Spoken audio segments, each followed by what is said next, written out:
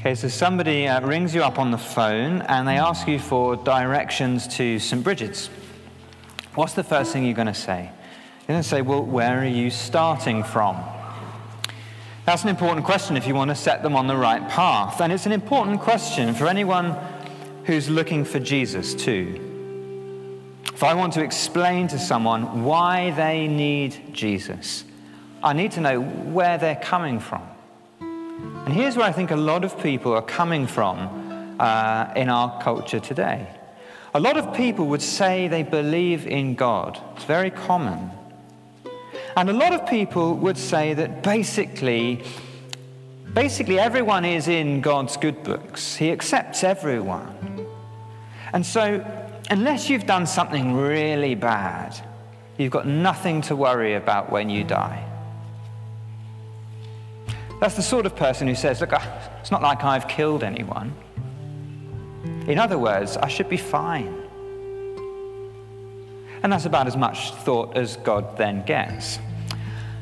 The flip side of that is that if you do something very wrong and bad, there's no way back. If God accepts people because they haven't done anything too bad, then if you have done something very bad, that's it. There seems to be no way back. And again, there's really not much more you can do by worrying about God at that point. I've spoken to people who are convinced that their fate is sealed and they are going to hell. And I've spoken to people who are convinced that unless something goes wrong, then there's no reason why they won't end up in heaven. But here's the thing. Something has gone wrong. Went wrong a long time ago, and it went wrong for all of us. The fact of the matter is that people aren't basically all in God's good books. We belong in God's bad books. Or to be clearer and blunter, we are condemned sinners deserving God's wrath. It's the same for everyone. No one is good. No one is in the right with God. We are by nature, all of us, unrighteous. If you haven't got it open, have your Bible open at page 1131, Romans chapter 3. Let me just show you that that's exactly what the Bible says. Romans chapter 3, page 1131. Our passage starts at verse 21, but I want you to look across the page to chapter 3, verse 10.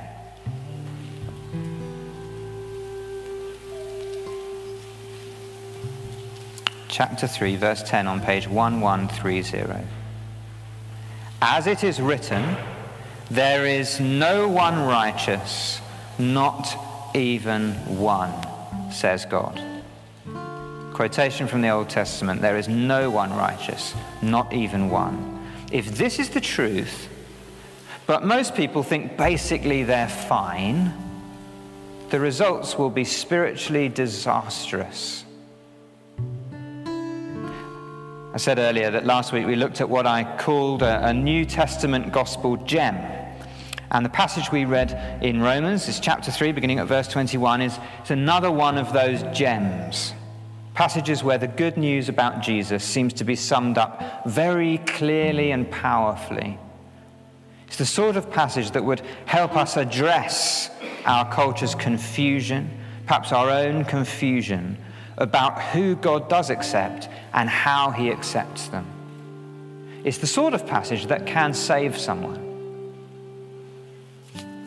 Let's look at it together now. Paul, who wrote this letter to the Romans, was a Jew, as you probably know. And back in his day, here's where a lot of Jewish believers were coming from. Basically, they were the good guys. They were God's people. And one of the things that set them apart from everyone else in the world is that they had God's law. Through Moses, he'd given them his instructions on how to live and how to worship. They knew what was good and what was bad. They considered themselves to be righteous. The rest of the world, by comparison, were sinners living in ignorance. So if you were a Jew, it made sense to think that God basically accepted you. unless you broke his law by doing something really bad. And that's what Paul believed. Until he met Jesus. You see, what Paul discovered when he met Jesus was that Jesus died on the cross to pay for the sins of Jews and non-Jews.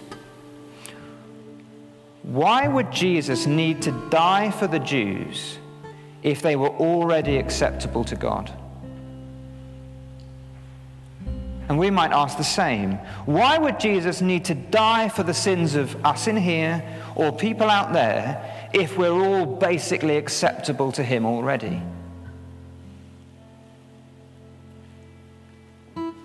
The fact Jesus had to die even for the Jews, even for God's own people, makes it clear that actually we are all sinners, deserving God's wrath and condemnation. But also the cross makes it clear that God is loving and merciful and has made a way for sinners to be in the right with him. And it's this good news that Paul writes about in chapter 3. We're going to look first of all at the first half of this passage, verses 21 to 24. Let me reread them. Have a look down with me. But now a righteousness from God, apart from the law, has been made known, to which the law and the prophets testify. This righteousness from God comes through faith in Jesus Christ to all who believe. There is no difference, for all have sinned and fall short of the glory of God and are justified, put in the right with God, freely by his grace through the redemption that came by Christ Jesus. There's a lot going on there. Let me unpack it. First, let's think about those words, there is no difference. Paul means there's no difference between the Jews who had God's law and lived by it, and the non-Jews who didn't have God's law. No difference when it comes to sin. There's no good guys and bad guys, just bad guys. All have sinned, he says, and fall short of the glory of God. See, God's plan was for us to reign with him and shine with his reflected glory. But we've all fallen short through sin. Even the Jews who had God's law and tried to live it out fell short. The point is, no one can ever be good enough.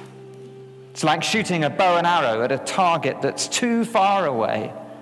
Doesn't matter how hard you try, the arrow will never make it.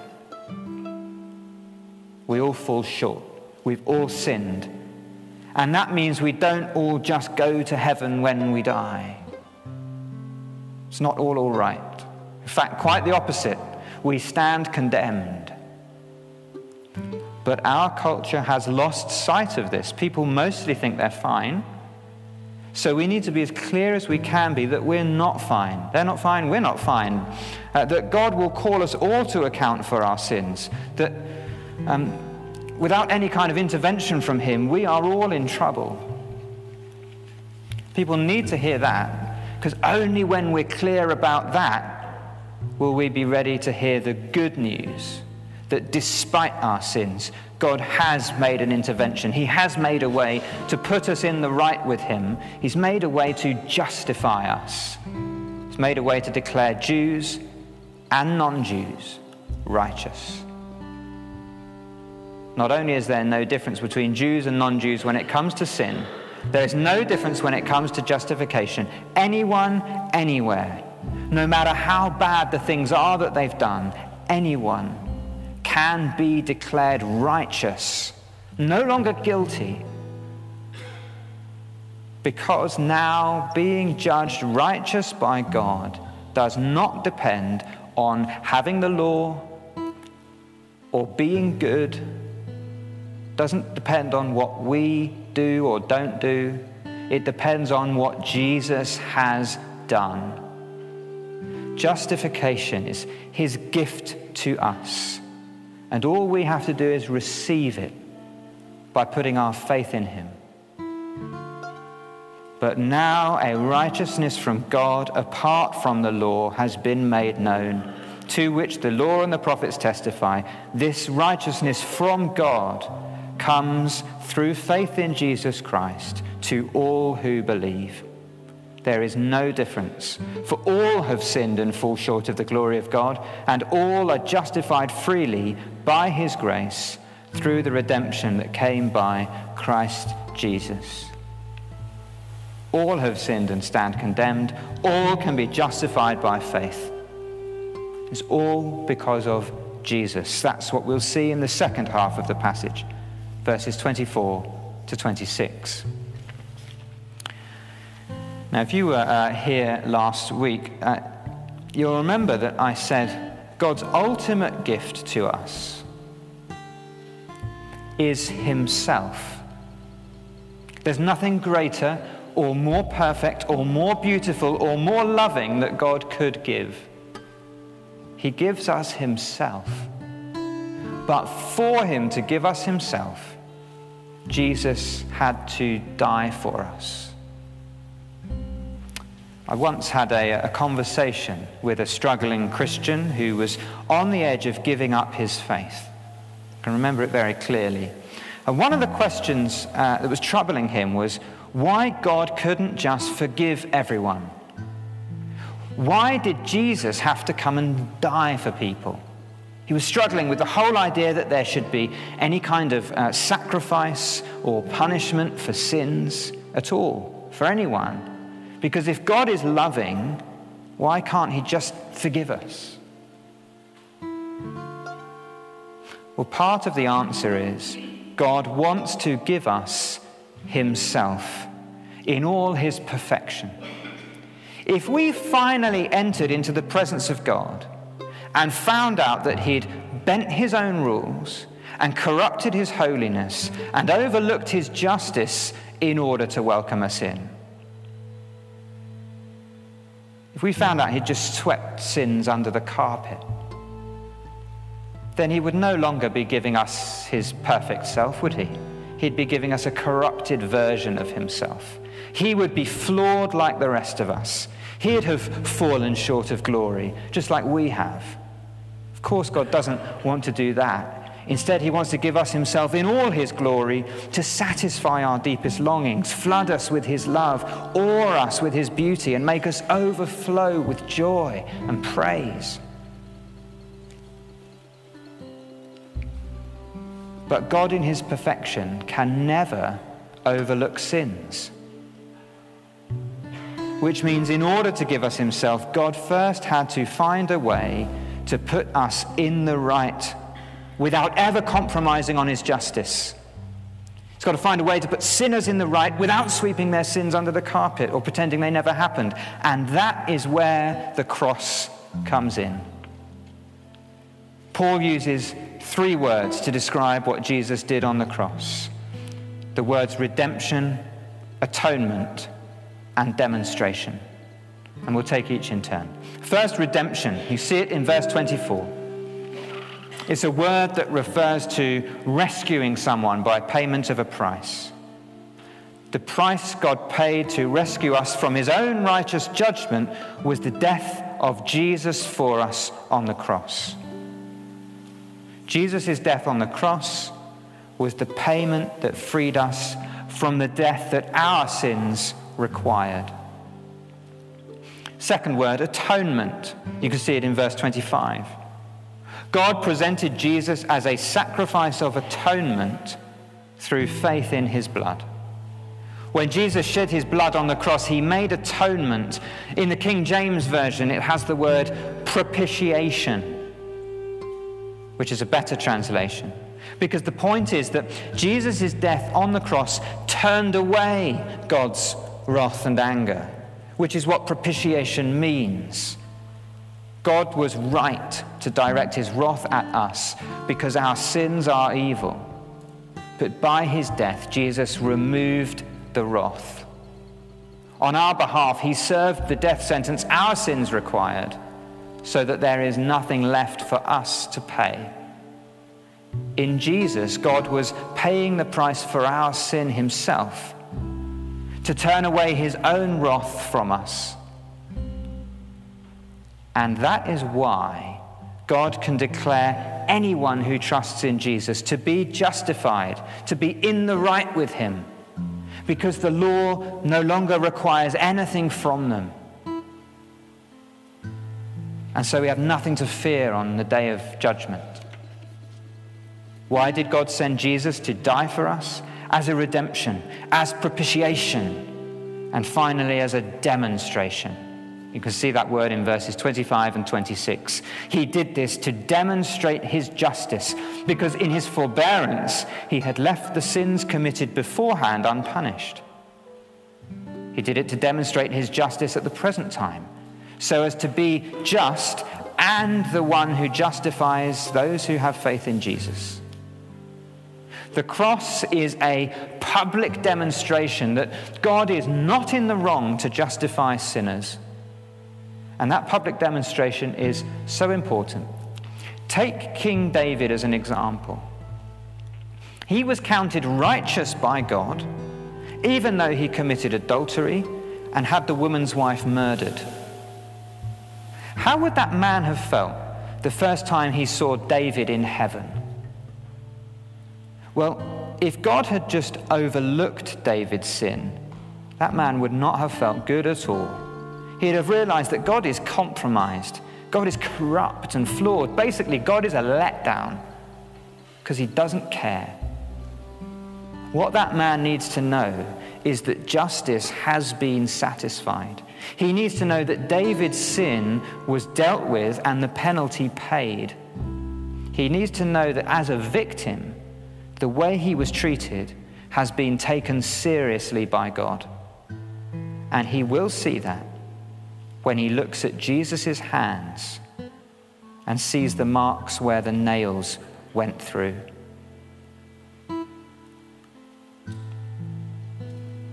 Because God is patient, he overlooked the sins of believers like David. He didn't punish him there and then, but he only overlooked them for a while.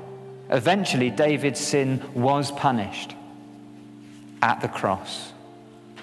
David was saved, if you like, on credit. God could justify Old Testament believers like David because payment of their sins was pending. It was going to come. And now we are justified on debit. God can declare a believer in Jesus today to be righteous because payment for our sins has already been made at the cross.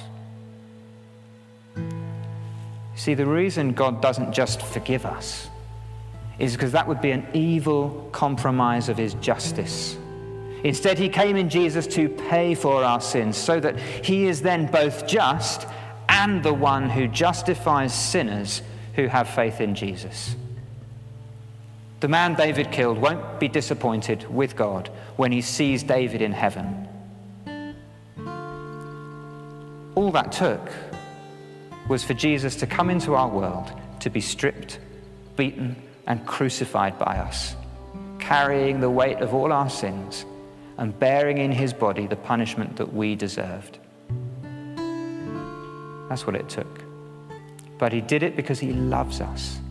He did it because he wanted to give us his perfect self. What these three words about the cross show us is both that we deserve God's wrath because of our sins. Jesus had to die in our place as a redemption. But they also show that he paid for our sins in order to justify us and give us the gift of himself through faith in Jesus. Therefore, we must be very clear that no one is acceptable to God as they are. That's spiritually disastrous. That prevents people from trusting in Jesus and leads straight to hell. Nor must we ever think, or let anyone else think, that what we've done means God could never accept us. Because his decision is not based on what we've done. Instead, we must remind ourselves daily that we are sinners who deserved God's anger, but we are sinners he loved and saved at great cost to himself. sinners who have received that salvation as his gift to us, unearned, undeserved, simply through faith in Jesus Christ.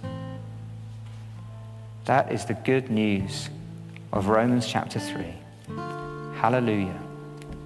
What a Saviour. Let's pray.